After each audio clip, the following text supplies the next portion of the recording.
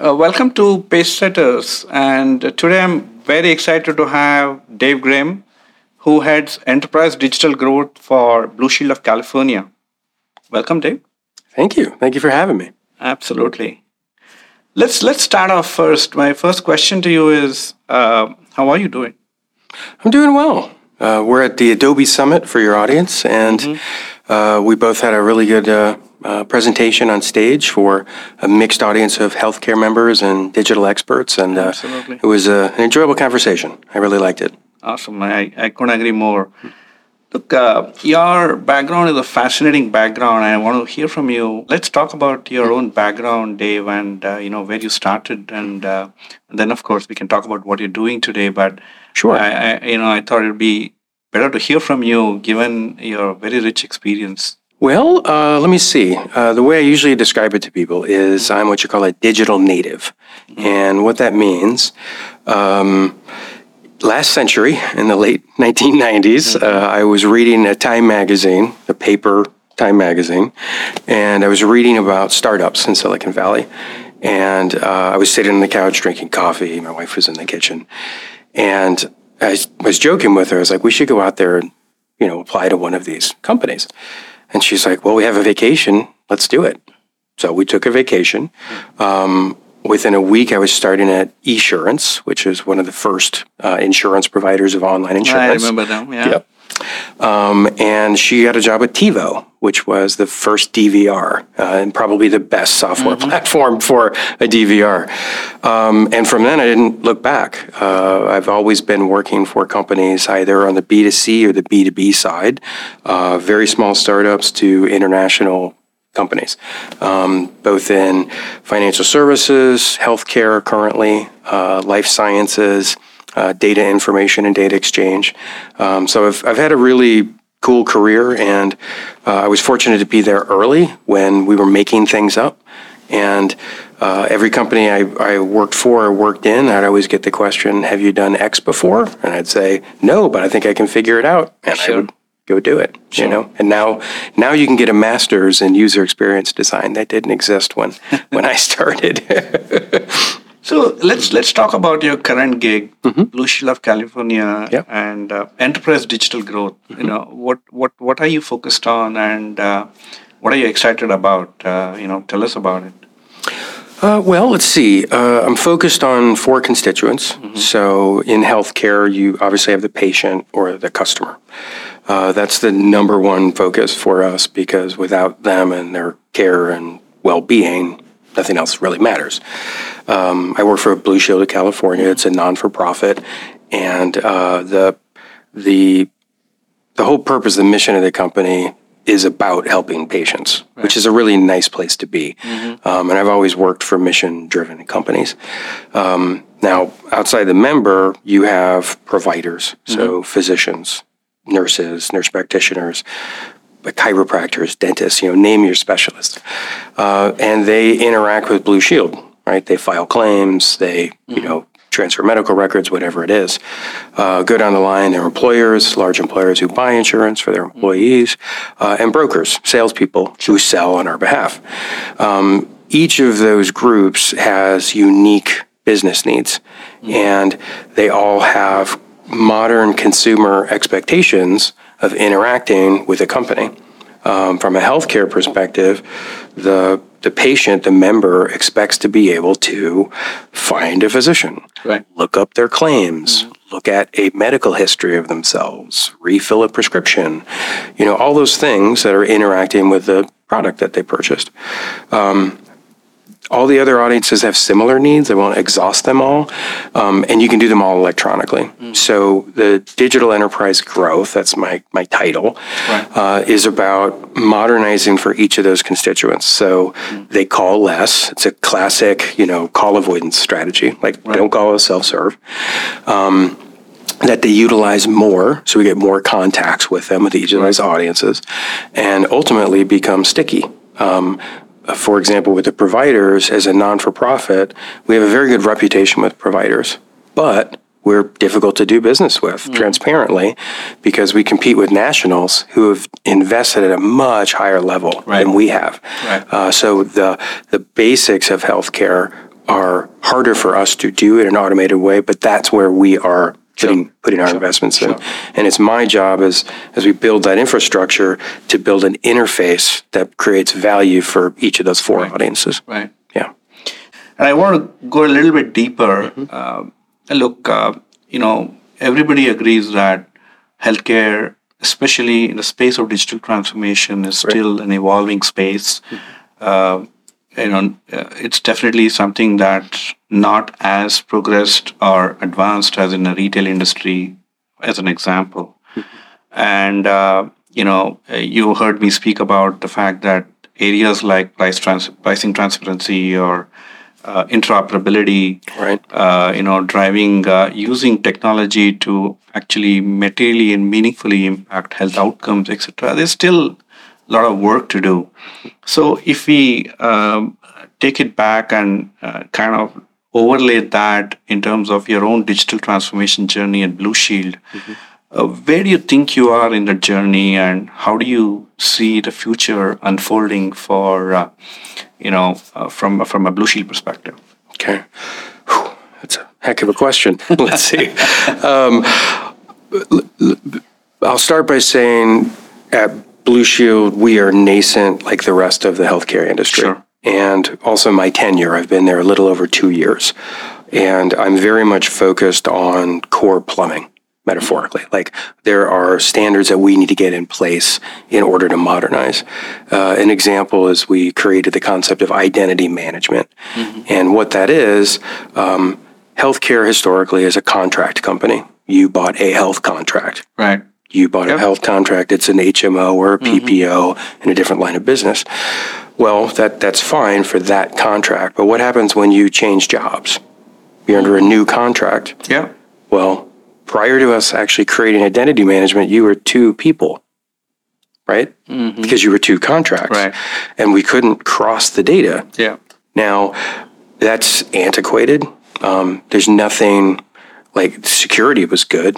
Right? No data is escaping. Sure. We are proper, we're protected, we're compliant, but we're not getting the value out, right? So imagine if over the course of your life, like we have a concept of Everblue. So you're born and your parents' insurance cover you.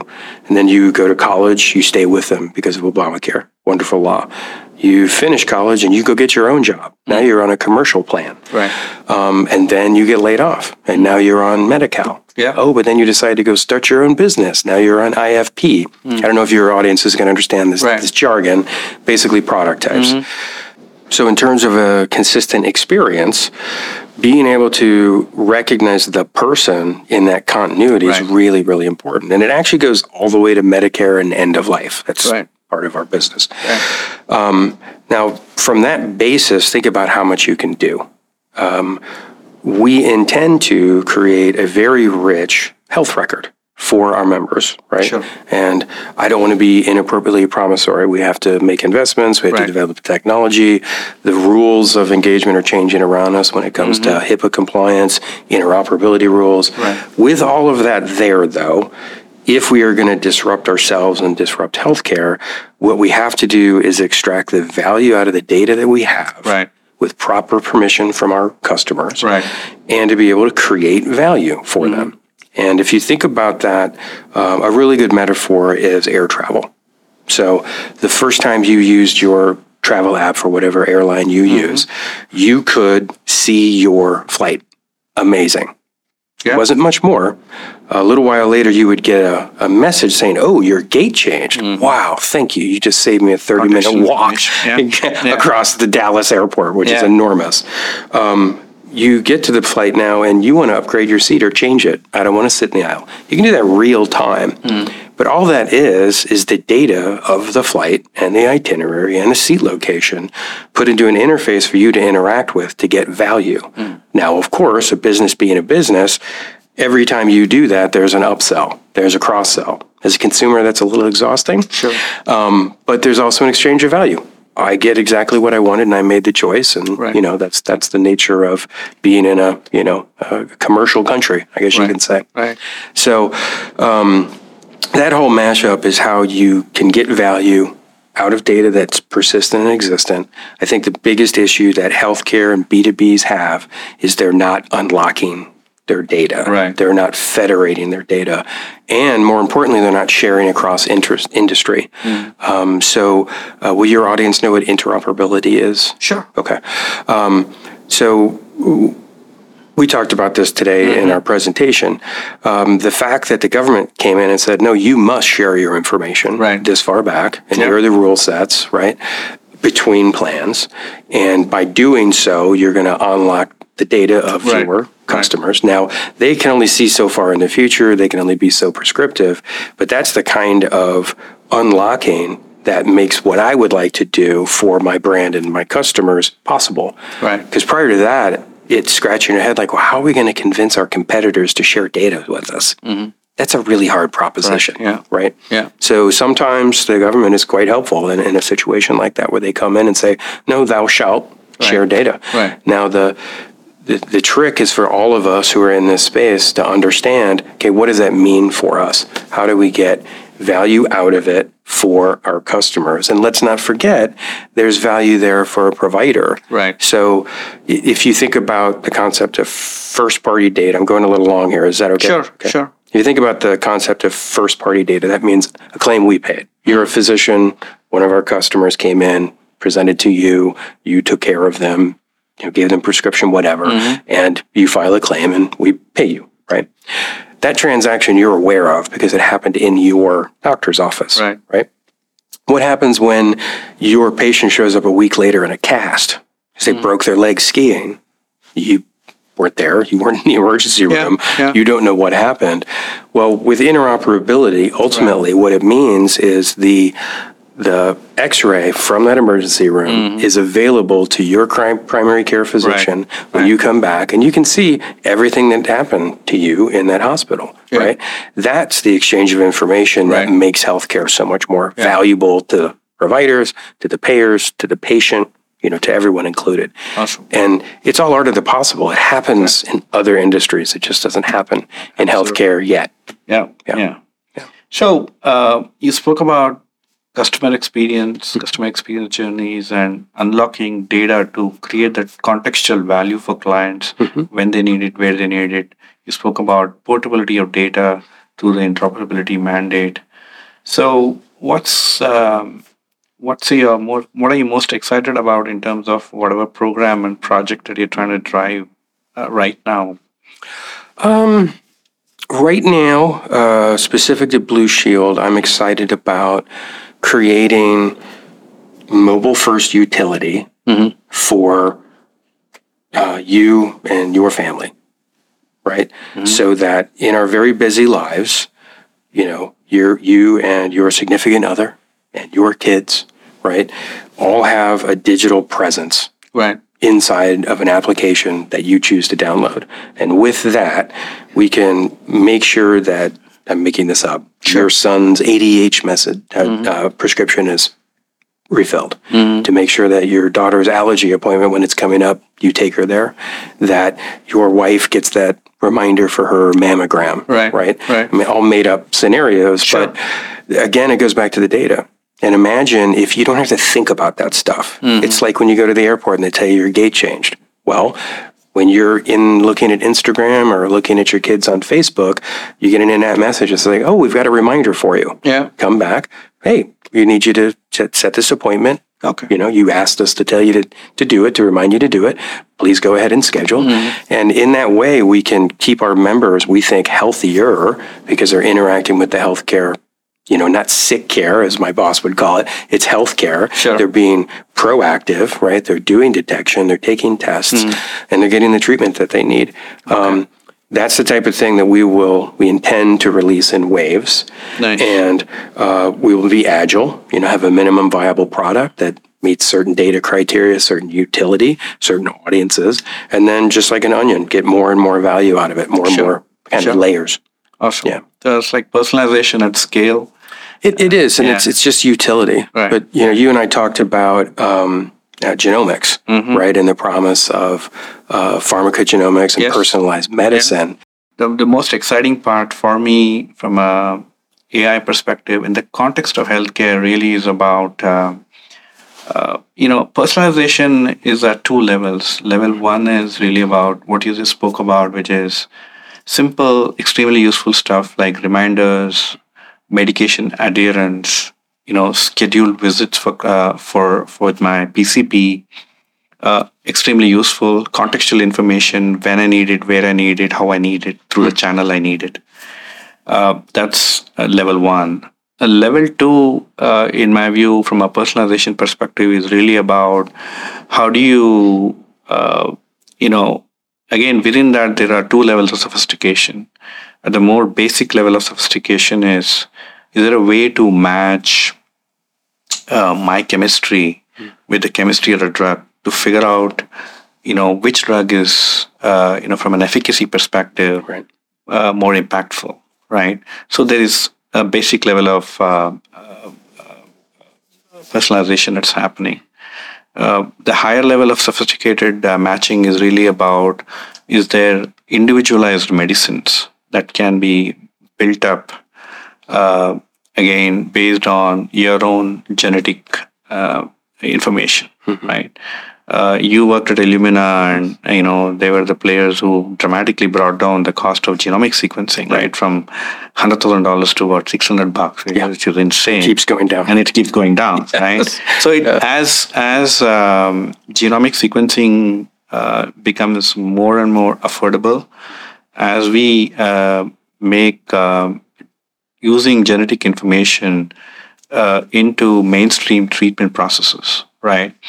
Then we can drive that level of personalization. Again, I believe it's at a nascent stage, but I'm now overlaying technologies like AI and generative AIs into the healthcare context of how you can drive meaningful material impact on health outcomes. Right.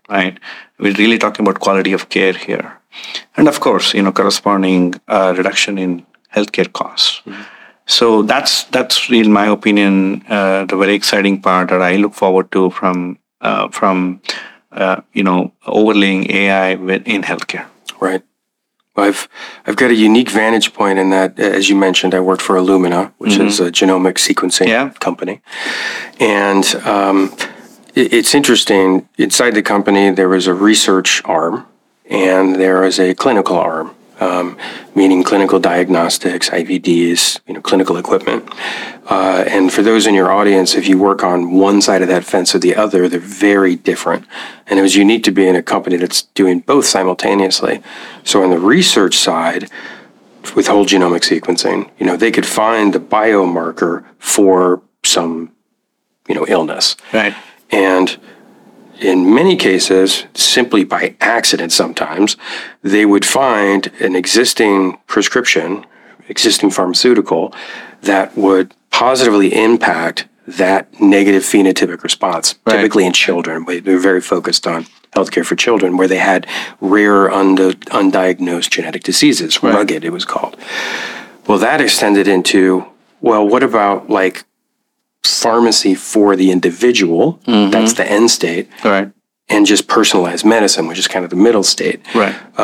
If you think about prescriptions for mental conditions, the ramp-up time to take a drug of that type can be lengthy. Yep. And the doctor, is using best judgment, medical practice, but it is guesswork because you don't know how that person chemically is going to respond to it. Now, to your audience, I am not a clinician. I'm not a physician. I learned this through my 7 years at Illumina. So I'm speaking from a layman's position, but I understand it because I was there long enough. And what's amazing about it is if they can say, because of your genome, I know you're going to negatively react to this drug and this drug, but this one will be favorable to you based on the thousands and thousands of people we've seen go through that. That's where I think the power of AI comes in because it's not AI prescribing a drug. It's AI crunching very large number sets of reactions to drugs by gene location and by drug type and saying, this is the signal. Exactly. Because no hospital clinic in one city in one state is going to figure that out. That's what I call as the matching the chemistry of the individual to the chemistry of the drug. And the same thing applies for cancer treatment. Absolutely. There's so many interesting, mashups to it. What's cool for me is having gone from the manufacturer side, working with so many brilliant people creating that technology. And by the way, COVID was sequenced on Illumina technology. The drugs that were developed to fight COVID, the vaccines, they weren't developed by us, but they used our RNA inject methodology to create those vaccines that saved millions and millions and millions of lives. I mean, it's really cool stuff. Yeah. But now to be on the healthcare side, where you're actually, I don't interact with patients, but many people in the company do, the clinicians, the actual physicians, nurses, and they deal with the pain of people going through, this drug's making me nauseous, I can't sleep, whatever it is. That'll really be game-changing, I think, in healthcare, way outside of what I do. That'll be really fascinating. I couldn't agree more. Yeah. Fascinating and very exciting times ahead. Thank you for sharing your Thanks for having me. Wisdom, this is fun. knowledge. Yeah, absolutely. Thank you so much, Dave. Absolutely. I appreciate it. All right. Thank you, everyone.